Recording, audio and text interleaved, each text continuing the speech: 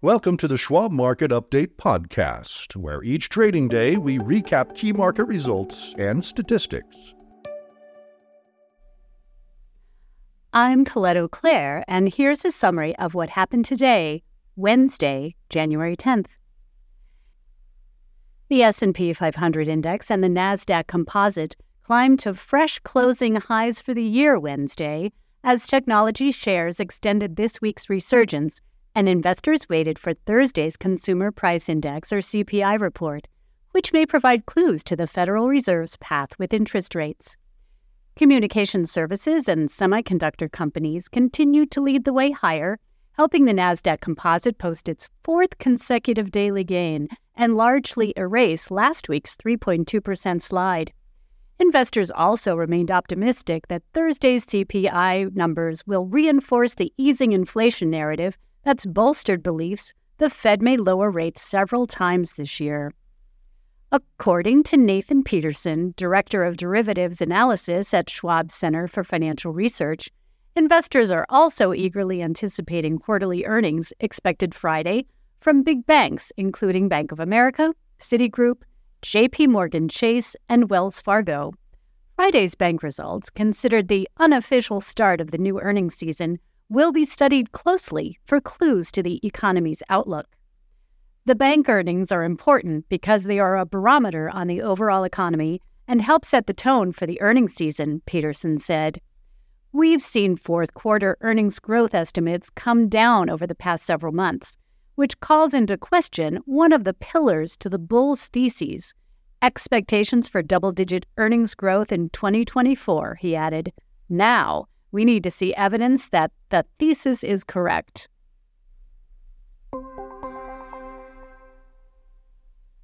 Here's where the major benchmarks ended.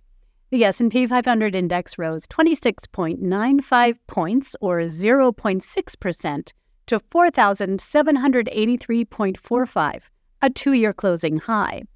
The Dow Jones Industrial Average increased to 170.57 points, or 0.5%, to 37,695.73. The NASDAQ Composite gained 111.94 points, or 0.8%, to 14,969.65. The 10-year Treasury note yield added about 2 basis points to 4.04%. The SIBO Volatility Index, or the VIX, fell 0.06 to 12.70. Among market sectors, the S&P 500 Communication Services Index, which includes mega-cap tech companies like Google parent Alphabet and Facebook parent Meta Platforms, gained 1.2% and ended near a two-year high. Consumer discretionary shares were also firm. Energy stocks were one of the weakest performers, behind a 1.3% drop in crude oil futures. Peterson noted strength in tech shares may in part reflect news from this week's Consumer Electronics Show in Las Vegas, with escalating bullishness surrounding artificial intelligence, or AI, driving further gains in NVIDIA and other chip companies capable of serving the most advanced forms of AI. NVIDIA has jumped more than 10% so far this week and posted a record high for the third straight day.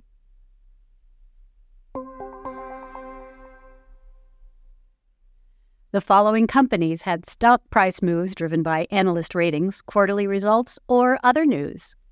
Air Test Systems plunged 17% after the provider of testing equipment for semiconductors released full-year 2024 revenue guidance that fell short of Wall Street expectations. Amazon rose 1.6%, following reports the online retailer plans to lay off hundreds of employees in its Prime Video and MGM Studios divisions. EchoStar soared 31% after the satellite television company announced a corporate reorganization. The announcement came a week after EchoStar closed its merger with Dish Network. GoodRx Holdings surged 13% after the healthcare company's fourth quarter revenue guidance exceeded analysts' expectations. PriceSmart gained nearly 5% after the membership warehouse club operator reported earnings that surpassed year-earlier levels. Intuitive Surgical rallied over 10% after the maker of robotic surgical equipment late Tuesday reported stronger-than-expected preliminary fourth-quarter revenue. Lennar rose 3.5% after the home builder boosted its annual dividend to $2 per share from $1.50 and said it planned to repurchase another $5 billion of its stock. WD-40 Company jumped 15% after the lubricants company's quarterly revenue topped expectations.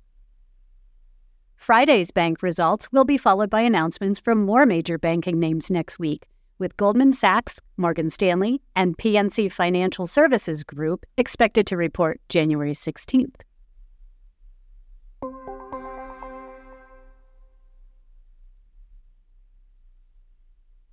Thursday's CPI report for December, as well as Friday's Producer Price Index, or PPI, results are expected to show modest month-over-month increases, which would keep with a receding inflation trend seen much of last year. Analysts expect December overall CPI rose 0.2% over November, based on a consensus estimate from Briefing.com. The closely followed core rate, which excludes volatile food and energy prices, is expected to have risen 0.2% over November. Compared to year-earlier levels, December core CPI posted a 3.8% increase based on analysts' estimates. That would mark a slight slowdown from the 4.0% annual gain posted in November. If CPI numbers come out close to expectations, it would provide further evidence that the Fed's apparent pivot toward possible rate cuts might be justified, according to Schwab Center for Financial Research Analysts. However, any upside CPI surprises could send Treasury yields higher and force the market to adjust a possibly overly aggressive outlook for rate reductions. The Fed raised its benchmark lending rate 11 times between March 2022 and July 2023, boosting it to a 22-year high as it moved aggressively to subdue inflation that peaked above 9% in June 2022. The most recent hike was a quarter-point increase in July. Continued pullback in inflation since then, combined with dovishly perceived statements from Fed leaders, have many investors convinced the Fed is on the verge of a series of rate cuts in 2024, with the first one potentially coming as soon as March.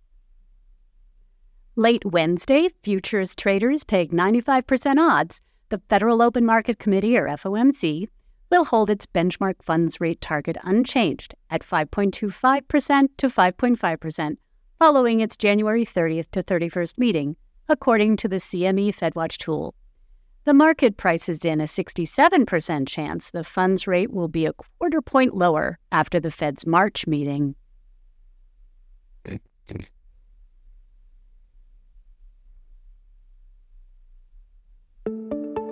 This has been the Schwab Market Update podcast.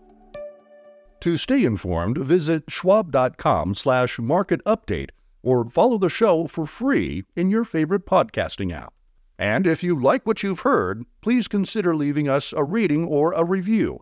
It really helps new listeners find the show. Join us for another update tomorrow.